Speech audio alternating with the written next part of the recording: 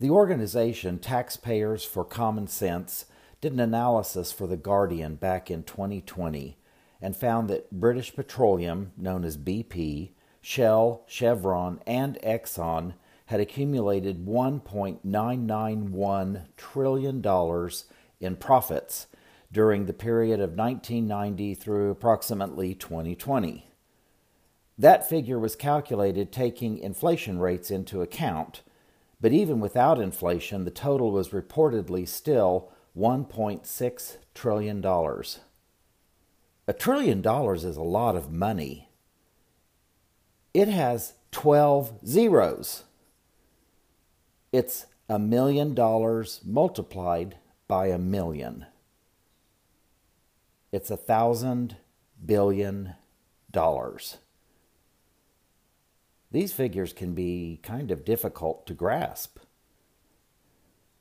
If you earned $1 trillion a year in salary, you would make $480,769,230.77 per hour, and that's adjusted for vacations and holidays. Just to give you an idea of how much money $1 trillion is. Reports are showing that currently, as of April 2022, oil companies are reporting huge profits as prices at the gas pump and costs to heat homes have been skyrocketing. Toss in a war, and you have the recipe for huge corporate profits for the oil companies. In this episode of Federal Andy, we're going to take a look at why this is happening and how American taxpayers are supporting these companies with our tax dollars.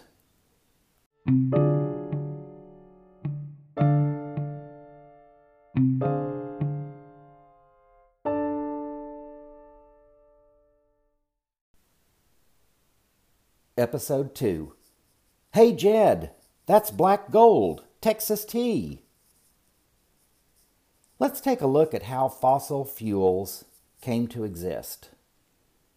Fossil fuels come from plants and animal waste from animals who eat plants. This process takes many years.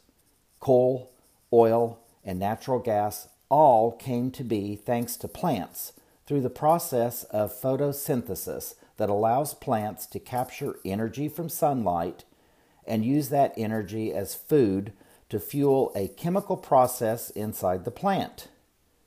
This process pulls carbon from carbon dioxide out of the air and hydrogen and oxygen out of the atmosphere in the form of rain or from water absorbed from the soil by roots.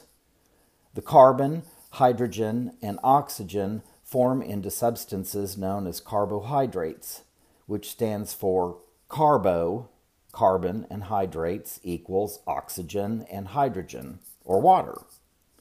The energy from the sun is absorbed by the plant and binds these elements together to form carbohydrates.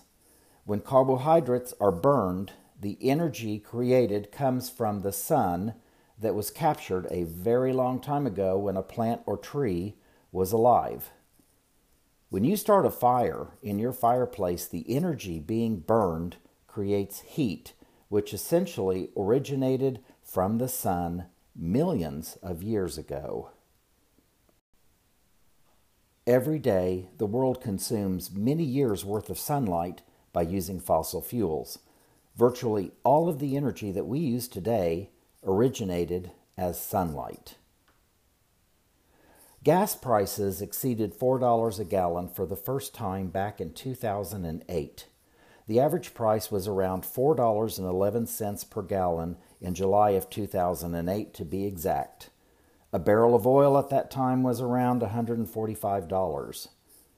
While the Great Recession, as it's been called, officially began in December 2007, most didn't take notice until everything crashed in the fall of 2008.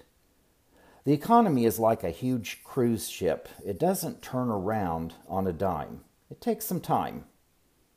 Most of the blame for the Great Recession has been placed on the subprime mortgage crisis, which began in 2006 as defaults on mortgages started increasing.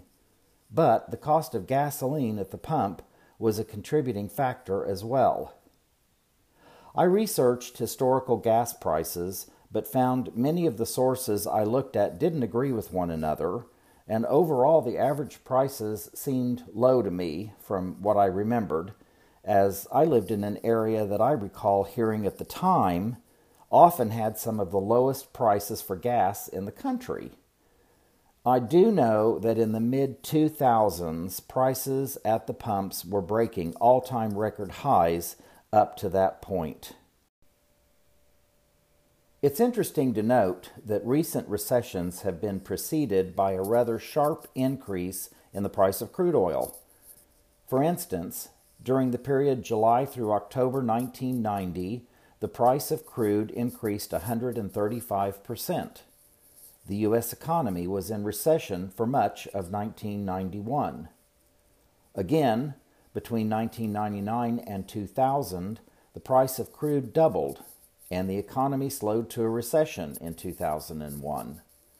From its low point in 2007 through early 2008, crude skyrocketed 96%, and the Great Recession followed shortly. Nicholas Colas, a co-founder of Data Trek Research, says the magic number is 90%. When oil increases by 90% or more, a recession follows. Oil prices have a huge impact on businesses as well as consumers. I recall the prices at grocery stores began increasing in the 2000s as the cost of gas went up.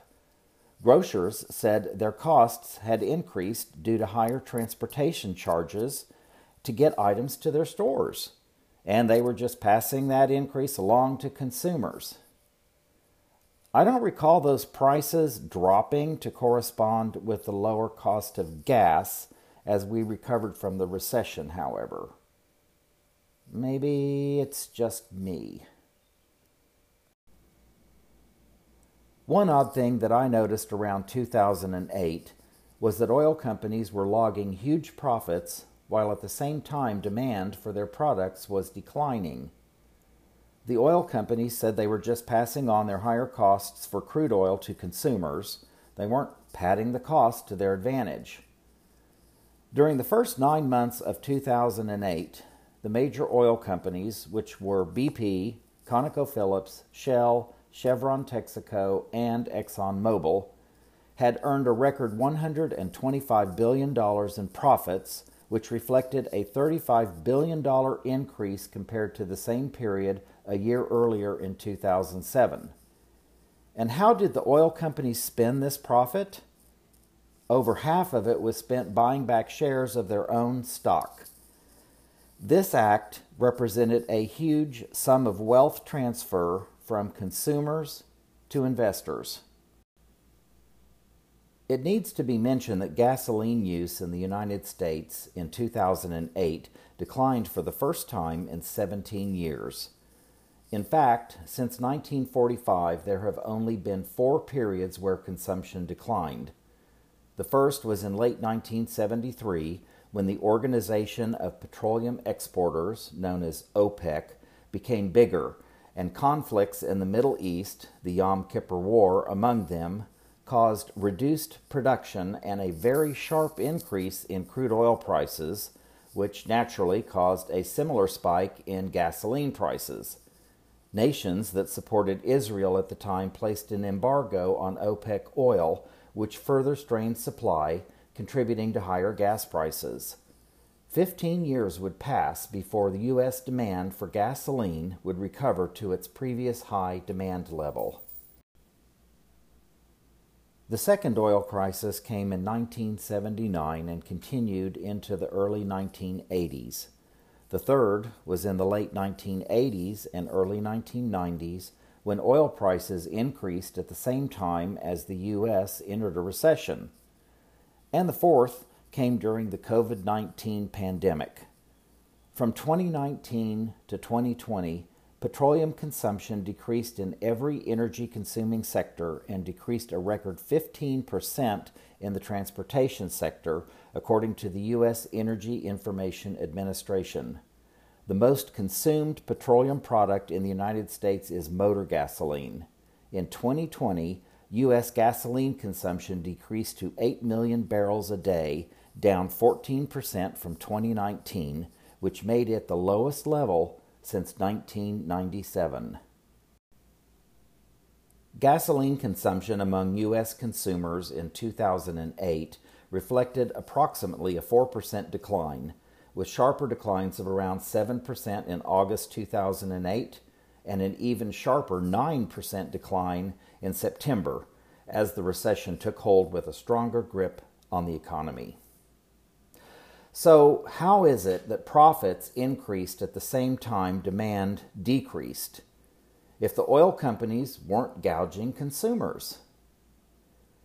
If you pay $1 total in costs for pumping, refining, and transporting enough crude oil to make 1 gallon of gasoline, and you sell it for $2 a gallon, your profit is $1 for each gallon sold.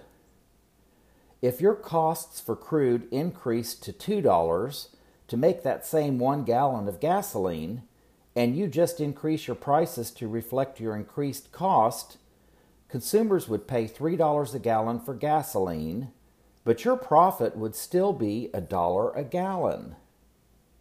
So how is it, absent a huge cost-cutting program at the oil companies, or a CEO that takes a major salary cut to keep costs down, stop laughing, how is it that their profits increased so much when demand for their product decreased? Various sources list U.S. subsidies to oil companies at around $20.5 billion annually. According to Oxford Languages, a subsidy is defined as a sum of money granted by the government or a public body to assist an industry or business so that the price of a commodity or service may remain low or competitive. Proponents of the fossil fuel industry tell us that subsidies make fossil fuels less expensive for the consumer and keep customers' prices below actual market levels while rewarding oil companies with above market prices so they remain profitable. And this has the added benefit of making going green a tougher sell.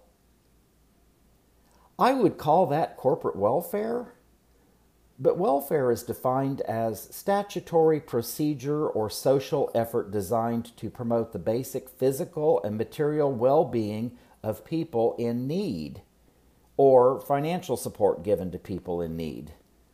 Those definitions also came from Oxford Languages, and I see nothing in that about handing over gobs of money to highly profitable corporations. So it's not welfare, but it is an abuse of taxpayer dollars. Forbes estimates worldwide subsidies for oil companies in 2020 totaled $5.9 trillion, which comes out to equal $11 million a minute. Worldwide, there are approximately 1,500 oil and gas firms listed on stock exchanges with a combined value of $4.65 trillion. The group of 20 countries, known as G20, provided subsidies to fossil fuels in 2020 of over $600 billion. During the first 9 months of 2021, the largest oil and gas companies made a combined profit of $174 billion. In order to keep profit and costs to customers high, oil companies were reluctant during this time to ramp up production to help reduce costs to consumers. Many of the top oil companies made payouts to shareholders of over $36.5 billion, while others bought back $8 billion worth of their own stock. As the country came out of over a year of reduced activity due to the COVID-19 pandemic, demand for products and services increased, creating the need for more gasoline. But according to Jennifer Granholm, U.S. Energy Secretary, quote, "The oil and gas companies are not flipping the switch as quickly as the demand requires," end quote. ExxonMobil reported $8.87 billion in net income for its fourth fiscal quarter of 2021. And let me make this clear, that's just for 3 months. And that is net income, which is the amount of accounting profit left over after a company pays off all of its expenses. And American taxpayers are kicking in over $20 billion annually to subsidize the oil companies with profits like this? Couldn't we use that money to, help people who really need it? Help pay off student loans. Fix our infrastructure that has been badly neglected for decades. Or how about we give it back to consumers who have been gouged by high gas prices over the years? This is another case of big corporations controlling our government. For additional details, listen to podcast episode 1, Money in Politics, which was recorded last week. It's really shocking how even the Supreme Court of the United States has worked to allow wealthy corporations to buy politicians. Is it any wonder they get such a large handout? This really should make you angry. Remember this the next time you fill up your tank at the pump or pay your heating bill. How does this happen? Lobbying is one way. Let's discuss lobbying for a moment. Lobbying is when individuals, businesses, trade unions, groups, or charities pay professional lobbyists to get the government to change its policies in the favor of the entity that hired the lobbyist. There is an entire industry dedicated to lobbying members of the House of Representatives and Senate in order to garner what their customers want from Congress. Many of these firms are located on K Street, which is a major thoroughfare in downtown Washington, D.C., and are often referred to using the medonym K Street because people don't always understand what that means. And if I got you with that word, medonym is defined as a word, name, or expression used as a substitute for something else with which it is closely associated. Thanks again to Oxford Languages. This industry will tell you that lobbying is a legitimate and necessary part of the small d democratic process, and that all sides of an issue must be researched and revealed to the folks in Congress so that Congress can draft policies that are equitable to all. Of course, they don't normally share or promote all sides of an issue. Only the side they're being paid to promote. Usually, when it comes to big business interests, this is not to benefit the American people, but instead only benefits corporate profits. Lobbyists persuade and pressure lawmakers to advance the interests of their clients, sometimes to the extreme. Every member in both chambers of commerce should have a policy writing team that researches and drafts legislation for the lawmaker. But sometimes the lobbyists write the bills on behalf of the corporations without input from anyone in Congress. I've read that the last time a member of Congress actually wrote legislation was back in the mid-1990s.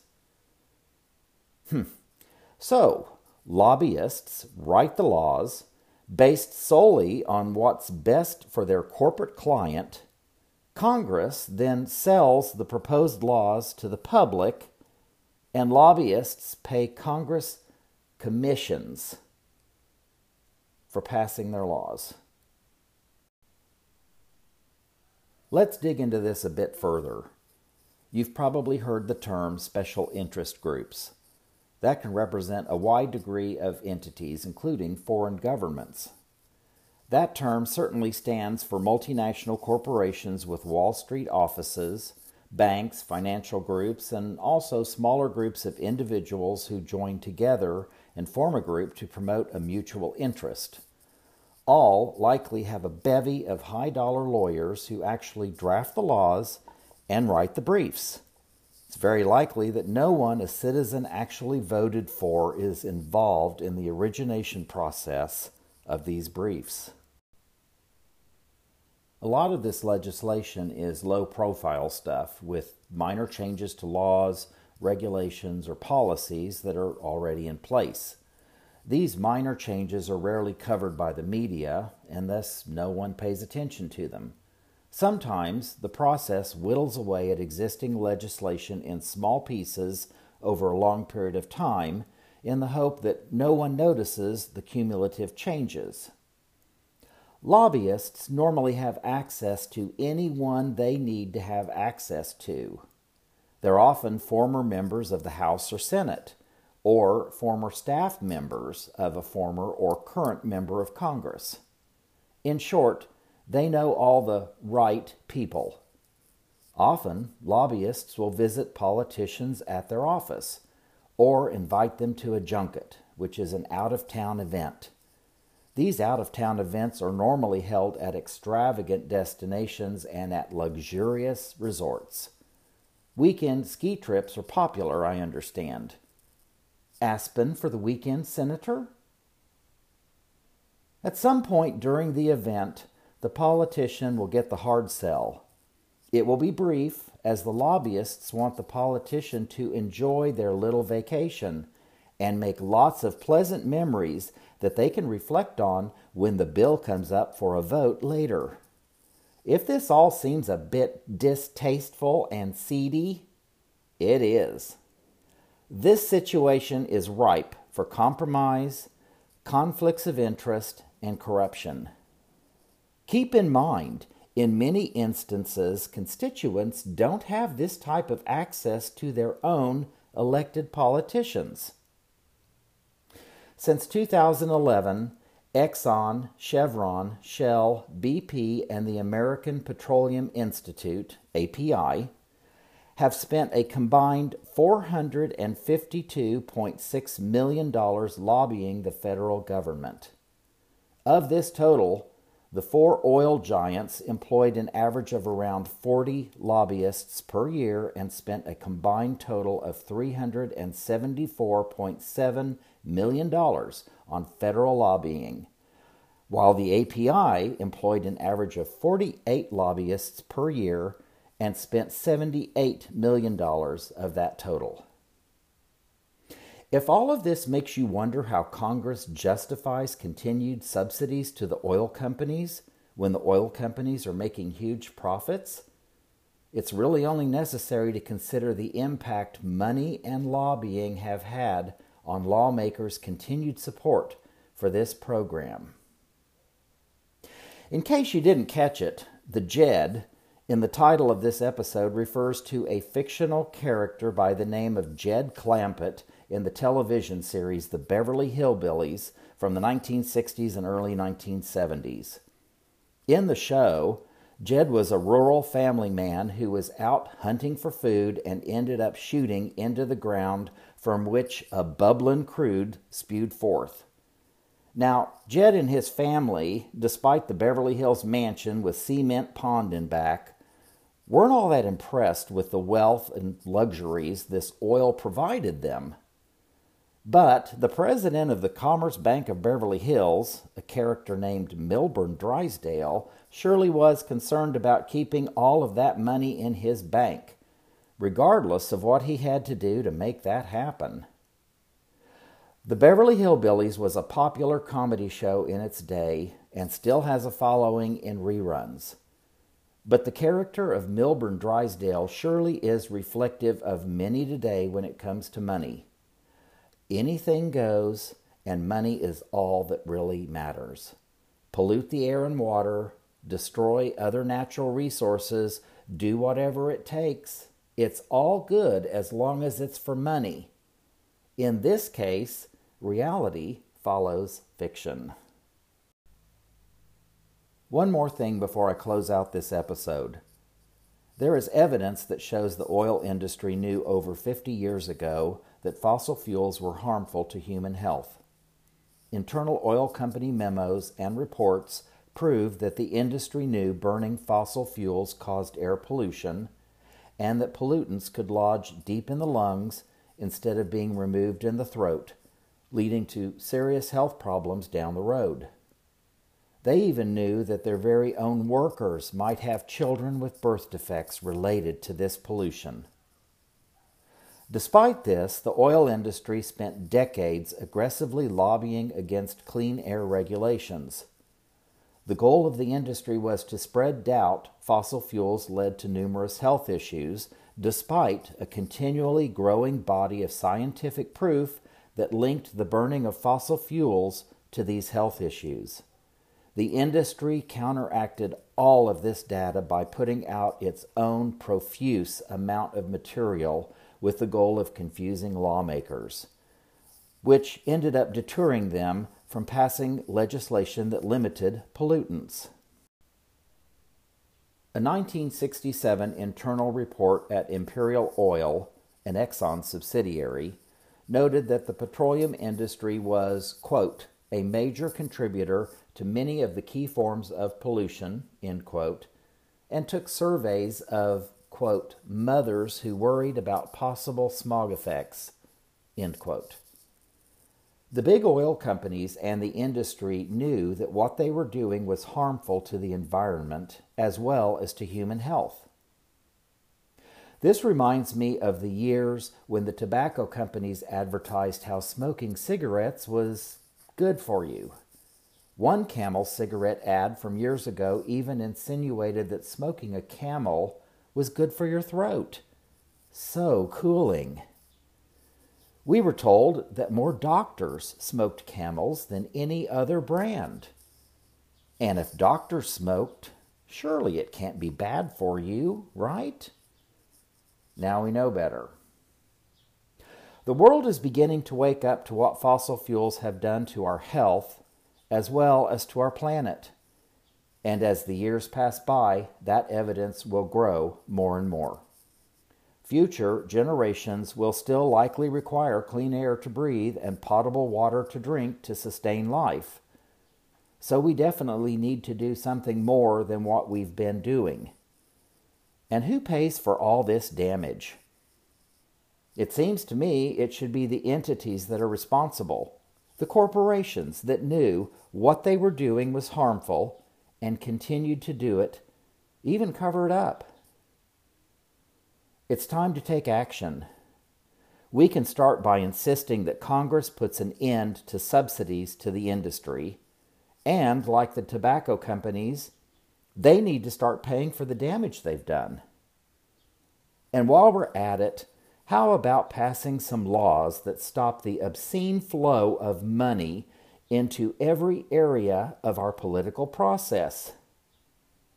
No more allowing the chambers in Congress to police themselves and make up rules that allow them to profit personally from their positions at the expense of everyone else.